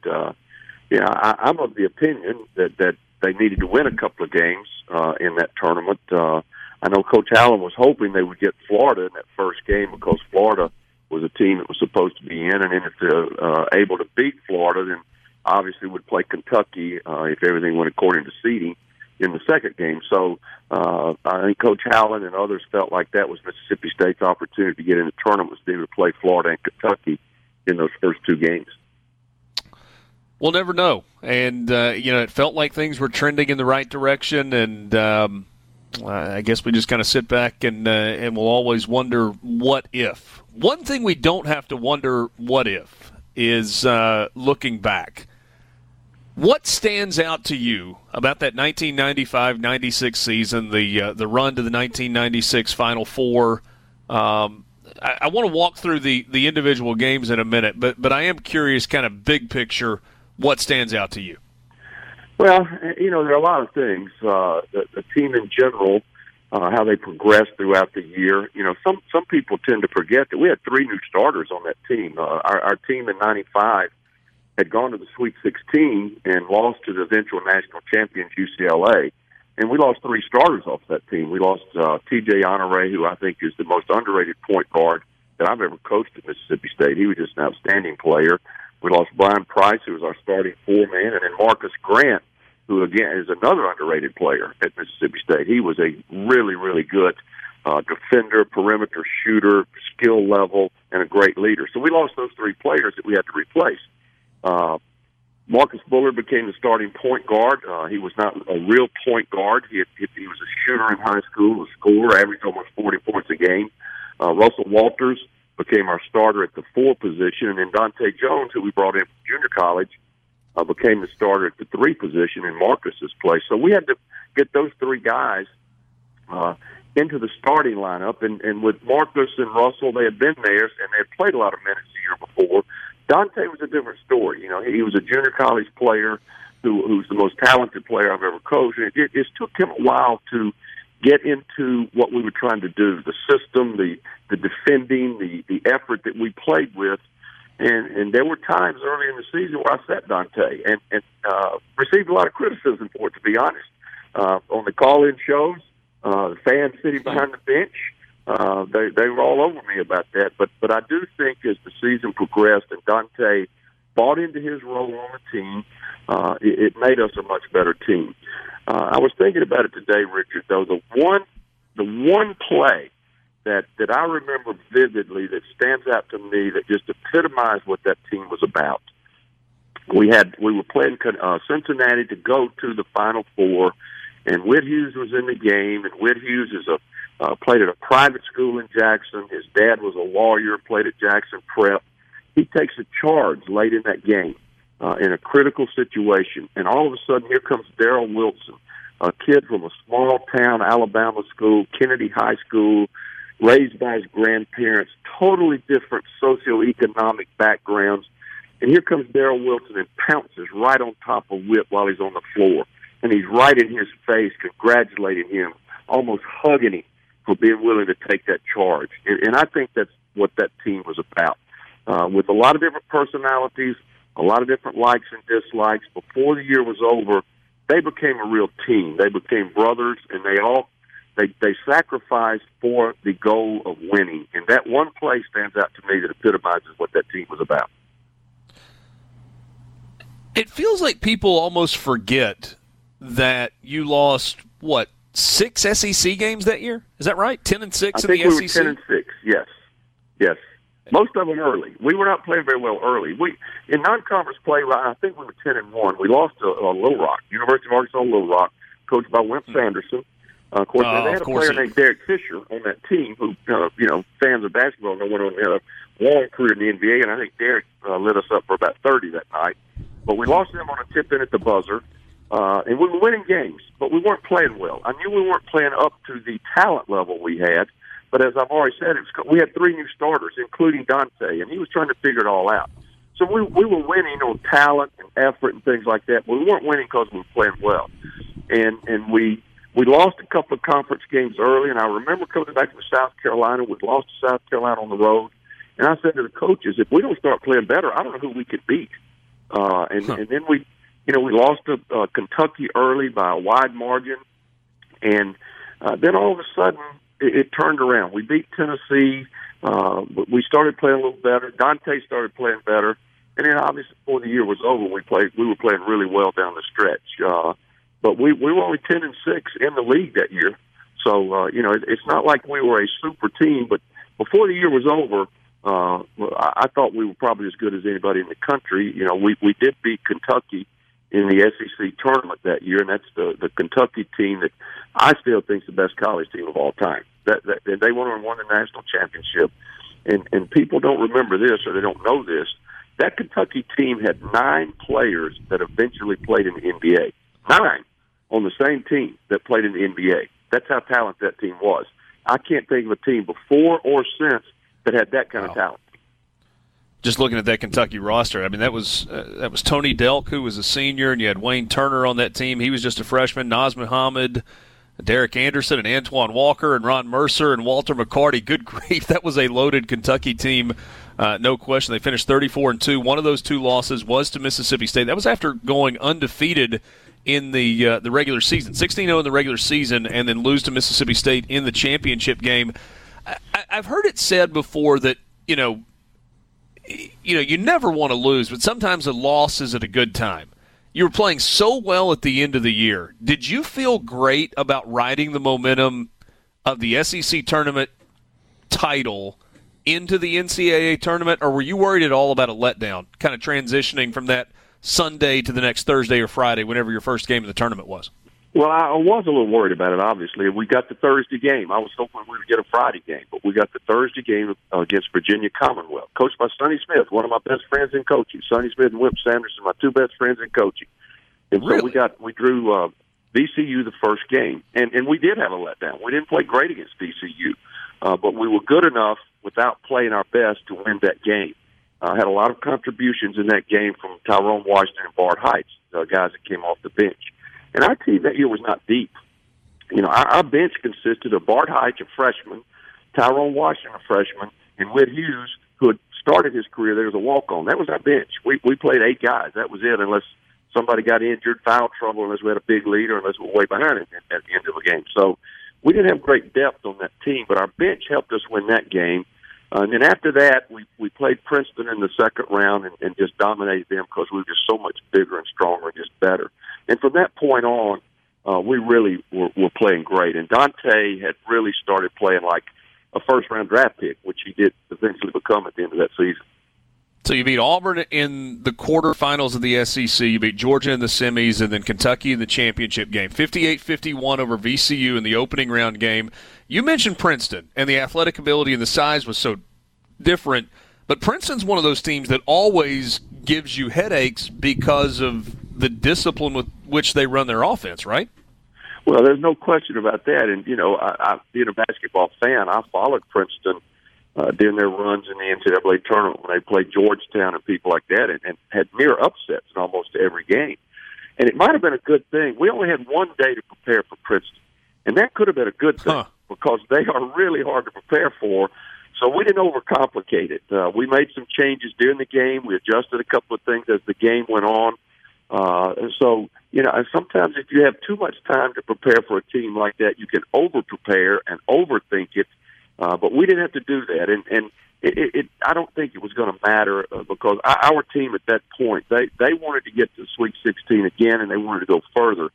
But as good as the Princeton team was, and as well coached as they were by the Hall of Famer Pete Carril, we were just too big, too strong, too athletic, and they just couldn't handle Eric Dampier inside, and we were just too good for Princeton at that point in time.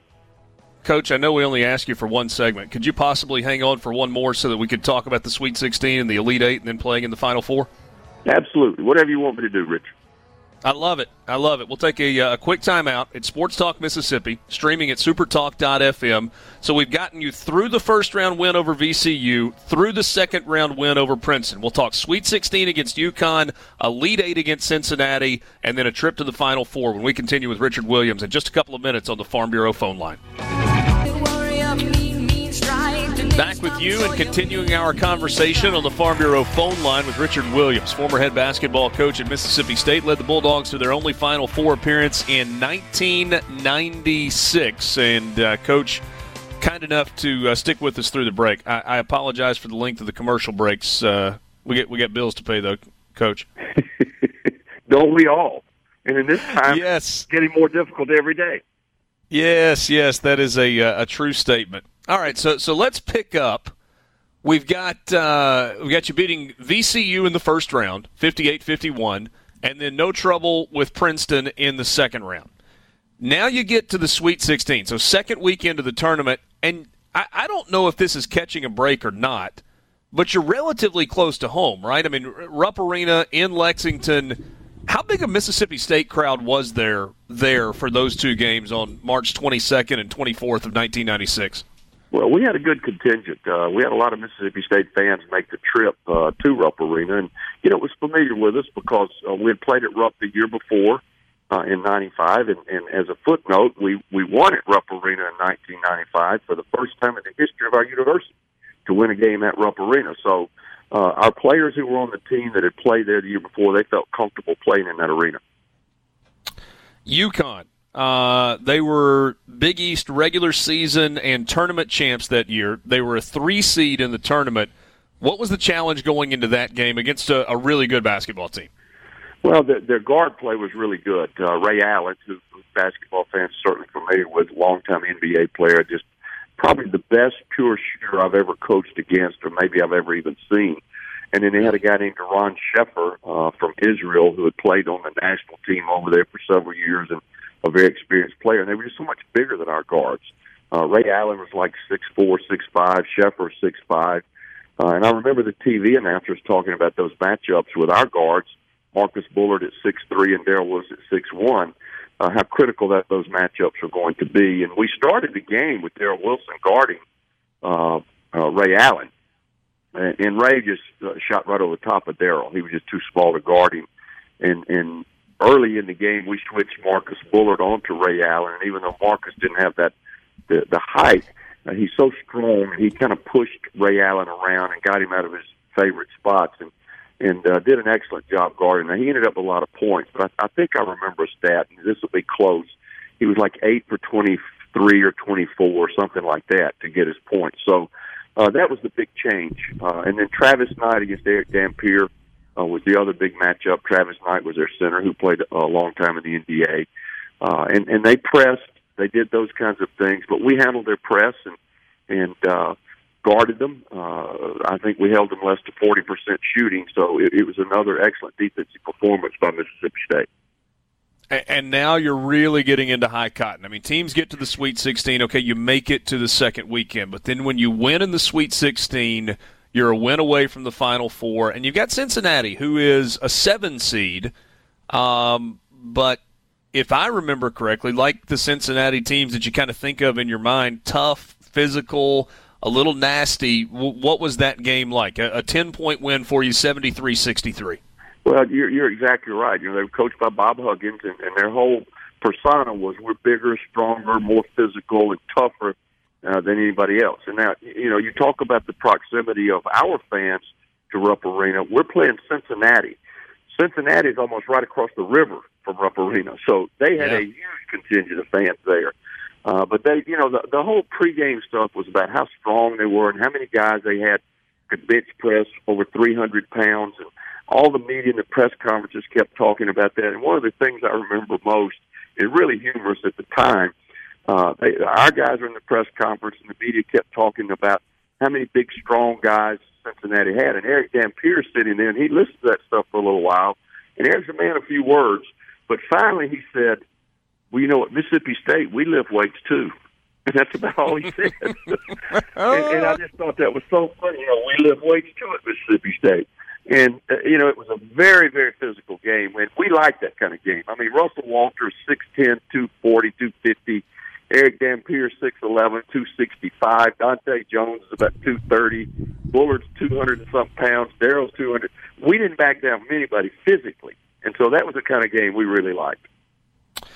Did you ever – would you have imagined that Eric Dampier would have had the career that he had in the NBA? I mean, we're talking like a decade and a half and, over $100 million earned, but just success on top of success on top of success. Well, in today's NBA, Eric probably would not be that guy because in today's NBA, there's not a high demand for low-post players. You know, it's all about spreading the court, shooting three-point shots, all that kind of stuff. But at that point in time, there was a demand for players like Eric. And there aren't many human beings that are 6'11", 260 pounds, with shoulders really wide, little narrow hips that can run like a deer. There just aren't many human beings like that, Richard. And so there was a demand for Eric Dampier. And even though he wasn't a big scorer in the NBA, he was a valuable commodity defending, rebounding, and those kinds of things. Plus, tremendously high character. One of the best people that you could ever want to be around and ever want to coach. All right, so you win the game against Cincinnati. What's the pomp and circumstance like? What's the feeling going into the Final Four? I mean, obviously you're going there to try and win a national championship. You got to win 2 games to do that. But there's so much build-up for that event, and you're playing it in the shadow of New York City, right there just across the river in East Rutherford. Well, it was something like we had never been involved with, obviously. And, you know, the media attention all of a sudden was more than we'd ever had. You know, in Starkville, Mississippi, you've been there many times. It's kind of like Oxford. The national media is not descending on you every day. And after we qualified for the Final Four, we come back to Starkville the next week for practice, and we got national media there at practice. We have to set up tables for our different players to be interviewed by the media. So it was an overwhelming thing. And I know now, after having been through it one time, why coaches that have been the second time, they're better prepared. They know more what to prepare for and what the distractions are going to be in terms of ticket requests and media attention and all those things. And we go into New York, and we get off the bus at the hotel, and there's Mike Tirico with a microphone in my face as soon as I step off the bus. Well, we didn't have that kind of attention in Starkville, Mississippi. So it was a tremendous change for us, and it was a little bit overwhelming. It really was. And then we're playing Syracuse, which is basically the hometown team, and they had been there before. Jim Boeheim had been there before. He knew what the distractions were. But I do think we had a better team than Syracuse. We just didn't play better that particular day. And it's one of those games I look back on, and as I think about all the time, and Coach Allen, I've talked about it this year, every time you lose a game as a coach, you think, what could I have done different to make a difference? And there are a lot of things I could have done differently in that game that would have made a difference as I look back in hindsight. I know you would have loved to have had one more shot at Kentucky. You had beaten them, 3 weeks before at that point in the SEC championship game. You mentioned having lost to them handily earlier in the season. Would you have liked your chances against Kentucky playing for a national title? I don't know if I'd have liked my chances, but I would have liked a chance to play. The opportunity. Now, yeah, I love the opportunity. Now, all of our fans think Kentucky was scared to play us again. Well, that's the furthest thing the truth that's ever been. I know Rick Pitino, having been in meetings with him, having competed against him, and done clinics with him. He wanted to play Mississippi State again. I can promise you, because they wanted a chance to redeem themselves from that loss. Now, could we beat them again? I don't know. That's one of those things, again, we will never know. But we certainly would have loved the opportunity to compete for a national championship. Fondest memory for you, and this may be kind of where we began at the beginning, of that team, that 1996 team beginning to end? Just the players and how far they progressed. A quick story, Richard, and we talked about it earlier. We weren't playing well as the season was going on, and we got into conference play. And I'll never forget Martin Luther King holiday. I brought the team together. We didn't even practice that day because I had to do something. I had to change the culture. And we talked about the differences of Russell Walters, a country kid from Maury, Dante Jones, a city kid from Nashville. One liked country music, one liked whatever it was back then. I don't know if it was hip-hop, rap, whatever. I don't know what it was, but it wasn't what Russell liked. And we talked about the differences, and we talked about Dr. King and what he stood for. And I talked about, we all have the same goal. We all are trying to win. Just because your teammate may be different than you, one's not necessarily good and the other bad. It's just differences. And I'll say this, and I might get in trouble for saying this on the air, but we made a rule that day. The white guys get to pick the music one day a week in the dressing room. So before the year was over, Dante Jones was singing George Jones and things like that. It was amazing to hear. One day a week. Yeah, one day a week. They got to pick the music in the locker room. But I don't know how much effect it had, but whatever effect it did have, Richard, from that point on, our team really came together and became a team of brothers who really loved each other. And that's the thing I remember about that team as much as anything else. Dante Jones, Darrell Wilson, Merle Haggard. I love it. Yes, sir. That is fantastic. Hey, Coach, I really appreciate you spending some time with us this afternoon. I know there are a bunch of Mississippi State fans who maybe are looking for a little bit of an escape that really probably enjoyed walking down memory lane with you. Always a pleasure to visit with you. Richard. I really do. Thank you so much. We'll talk to you soon. Thanks. That is Richard Williams, former head basketball coach at Mississippi State, color analyst on the radio for Mississippi State basketball. That was a heck of a lot of fun. We'll take a timeout. Coach Williams joined us on the Farm Bureau phone line. Check out favrates.com and go with the home team, Mississippi Farm Bureau.